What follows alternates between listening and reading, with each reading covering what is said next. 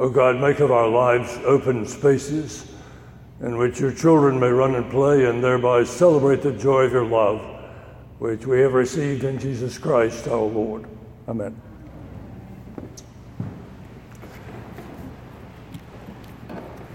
Every Sunday when we gather, the first part of the liturgy is readings from the Bible. The Bible is the sacred writings of our faith, the Old Testament, the Apocrypha, and the New Testament. In it are stories of faith, encounters with the living God, and the principal benchmarks of faith and ethical behavior, the concepts which drive our faith. I have trouble with the Bible. I don't know about you. I enjoy reading it sometimes, but sometimes I read it and I put it down. Because some things I like about it, some things I read I like very much, and other things they make me very uncomfortable. I don't know whether you're like that or not, but I'm very fond of the phrase grace and community and forgiveness and love. I especially like joy and active caring for other people. But other parts are really more challenging. Sacrifice, acceptance of everyone as a child of God, turning the other cheek, laying down your life for your friends.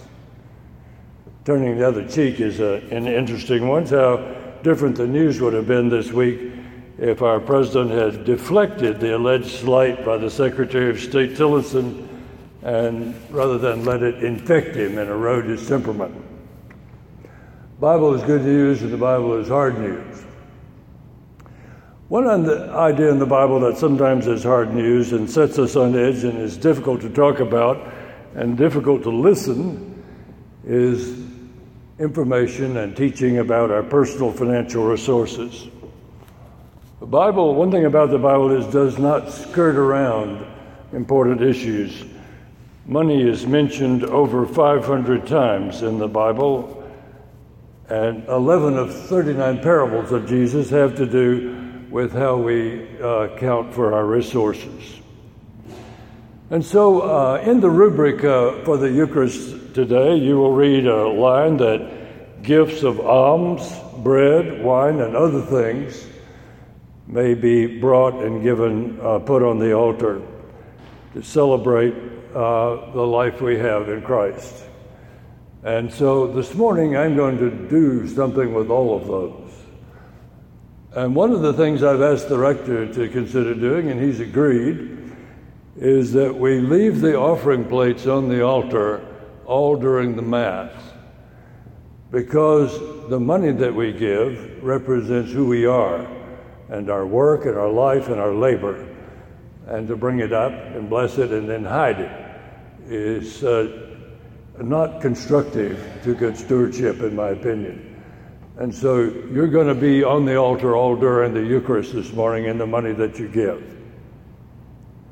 Several books in the Old Testament, especially Exodus and Leviticus, there's a wonderful concept that I want to unpack a little bit this morning, and it's called first fruits. We're talking about an agricultural culture. The first fruits of the crop were always offered to God. The first thing that was gathered was offered to God. God created everything that existed, and all of creation belongs to God. That was constant in the teaching in the Old Testament and the New. Consequently, that which is first and best belongs to God and is given to God. And everything that God's people have is to be viewed from that perspective. And what we have is gained and allowed us to manage through God's providence. When we have this perspective that all of life and all that we have comes from God, and God entrusts us to manage that constructively, good things happen. To acknowledge that principle by offering our best in gratitude for all that we have and all that we enjoy, I find is life-giving, enables us personally and corporately as a parish community to experience a kind of generosity and largesse which we would not have otherwise. We experience that as we accept that promise, that principle. Over the years, as a priest and as the leader of a congregation, I've tried to teach that biblical idea and awaken people to the possibility inherent in that point of view. And here's some experience I've had, which I would like to share with you. And it's my experience, and I hope that you will might play with it a little bit today as we unpack this idea of first fruits offered to God. One is to awaken every morning grateful for all that God has given us. Totally changes the outcome and trajectory of our week and our work. To wake up grateful every morning. Sometimes I ask people, how's it going? How's the day going? Just as a conversation starter. And I frequently get one of two answers. Somebody often says, oh, not too bad, not too bad. Another one I might say, how are you doing? Oh, I'm doing pretty well. You may say there's really no difference in that social engagement, that both of those comments have to do with somebody's reading of how the day's going, and they don't mean anything different, but I think they might. It's a part of the version of the glass of water that's half full or half empty. Pretty well, I think, is a great Christian attitude. Half full invigorates life. It fuels us for gratitude for the day. The second thing is I've experienced that when we offer our best, good things happen. When we always strive to offer our best and give out of the best of who we are and what we have, some wonderful things happen. I served in a parish the summer before my last year in seminary. It was a wonderful parish that was, the rector was a delightful and professional extrovert Cajun. And he was sold on this principle. And he was sold on the principle that as we gather as a community, we always do our best. Now, the best in one location and the best in another location is different, but everybody can do their best no matter where they are, as an individual and as a community. But the quality of life in that parish was invigorating. And in so many ways, it was uplifting and encouraging as people strived to do the best that they could. Parish suppers were fabulous. The music in the congregation was lovely. The grounds were well taken care of. And so when you gathered and when you drove by the parish and you went to the parish, one thing was clear: the glory of God was evident and rampant and running wild. And to give of their best was the source of how all that happened. The third thing I've learned is that if stewardship of our resources involves giving a percentage of our income, it has a wonderful effect on putting us all on the same basis. Not just some nice round figure that corresponds to a bill in our wallet, but a definite first fruits pledge, a percentage of what you can give, a definite percent of your income, gross or net, it doesn't matter to me, but to figure your pledge on that basis.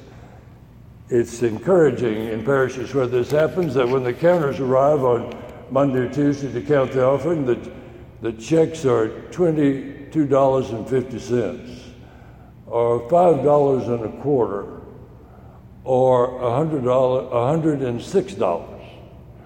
And so that's indicative of giving a percent of part of what you have. And so this year the Stewardship Committee is encouraging you to underwrite the program and ministry of this parish.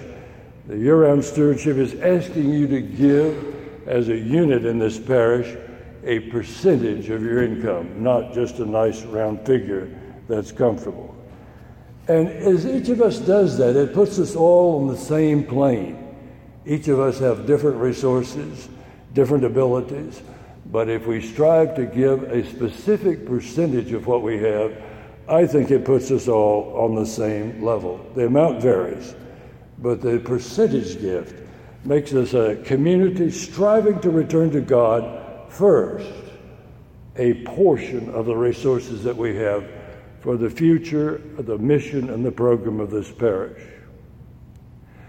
Then the other thing I found is underneath all of this is a philosophy that you and I, and especially the privilege that we have as Americans, is certainly true is when we compare what we make daily for other people and other cultures in the world. But to live always out of a philosophy of abundance and gratitude is a wonderful way, grounding for our giving. To live out of abundance rather than scarcity or survival. To live out of first rate rather than leftovers. It unleashes, I think, the resurrection vitality within each of us and among us to live out of abundance. I visited a parish one time, and it was a nice congregation, and I did some stewardship work there, and I asked a person, well, how are things going? They appeared to be a cluster of people who had been there for a while. And one of the persons, they were reluctant to say anything, but one person said, well, we're just hanging on. We're just hanging on. And we hope nothing happens in the economy that makes things worse for our parish. Would you like to be a member of that congregation? I didn't. I'm glad I wasn't, and I was more pleased that I wasn't their rector. And so to live out of a sense that we have what we need, that we live out of an abundance, has incredible resurrection power in our life. And so I encourage you to live out of abundance this year, to think what wonderful things in the future, think for the future and think what wonderful things are happening in this parish. What more can happen if we live out of gratitude? What additional life-giving things can occur in this historic congregation if we first offer our best to God's work in this place, in this time, out of a sense of wonder and gratitude? The lay talks this year, we heard the first one from Betsy today, which was absolutely wonderful, is called A Contemporary Epistle and focuses on some enriching things that are happening and taking place in this parish community. Betsy spoke of faith development with the children in the catechesis of the Good Shepherd with young children. And the Sunday forums bring all kinds of wonderful people, and they've been placed in a way in which both congregations, 8 and 10:30, can attend. Education for adults is the foundation for a strong educational program for the whole parish. If the adults come, their parents follow. Second, we are deepening our relationship with Christ through the wonderful liturgy in this parish, especially the enriched music and the guest preaching that has occurred during the year as people are brought to widen our view of the world in which we live in our Christian faith. One of the wonderful things that people are proud of here is to being a welcoming community for all kinds of people, for all sorts and conditions. I like a downtown parish because it brings a collection of people that lifts up all of life and is a great cross-section. I was just almost driven crazy in a suburban congregation one year because everybody was similar. And it's wonderful to be in a city and downtown congregation where there are all kinds of people and all kinds of opportunity. Because as we live out our life here, we celebrate the hospitality of God to every human being and the grace that comes through Christ to each individual. And the other great thing that's happening here is some new possibilities for outreach. Outreach has been a congregational value for years in this parish, a long history of work with those outside the congregation who do not have. And so through a special program called Wheel, some 50 women nightly sleep in the parish hall and are given coffee and a cookie, protein cookie, as they go through their day. They're homeless. And also, we have a relationship with Plymouth Housing, Cherry Street, which houses formerly homeless individuals who have some health issues and who have a support and nursing oversight in their life in that community. And so we provided a way in which every apartment was outfitted and have a continuing relationship with that, as well as the wonderful work that we do through Northwest Harvest and have done for years and will continue to do in some way.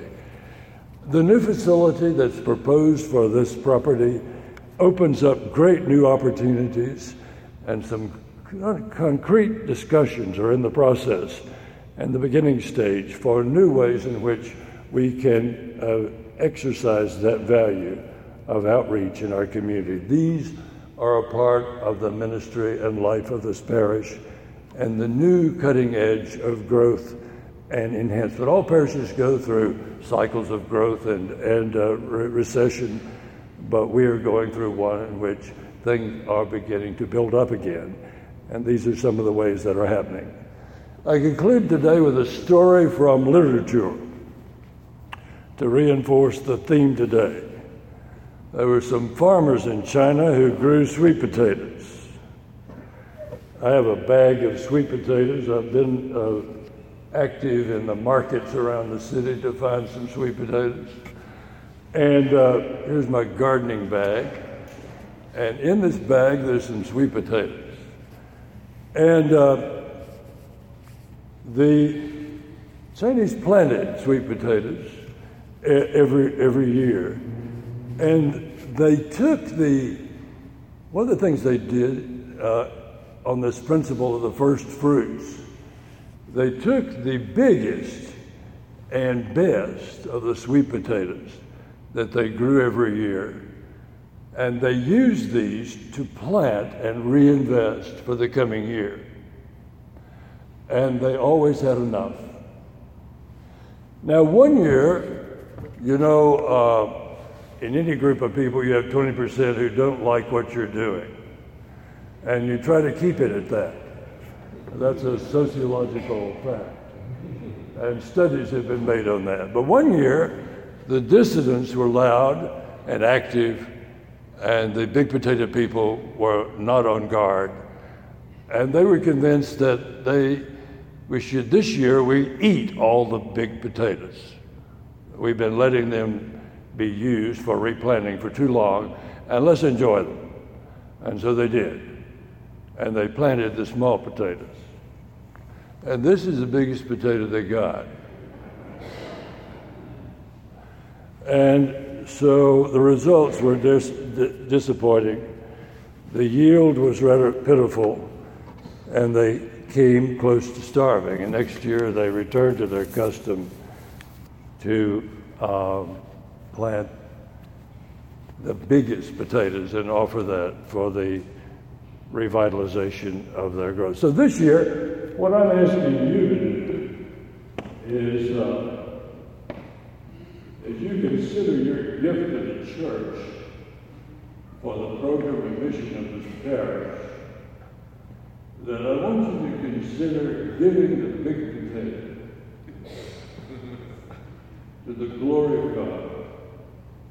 And when we always do that, we put things in the right relationship. And so when you bring your pledge this year, you do your best to offer from the resources that you have to big potato. Because our life will be enriched, that God will be glorified, and we will always live out of gratitude and abundance and have all we need for the life and work of this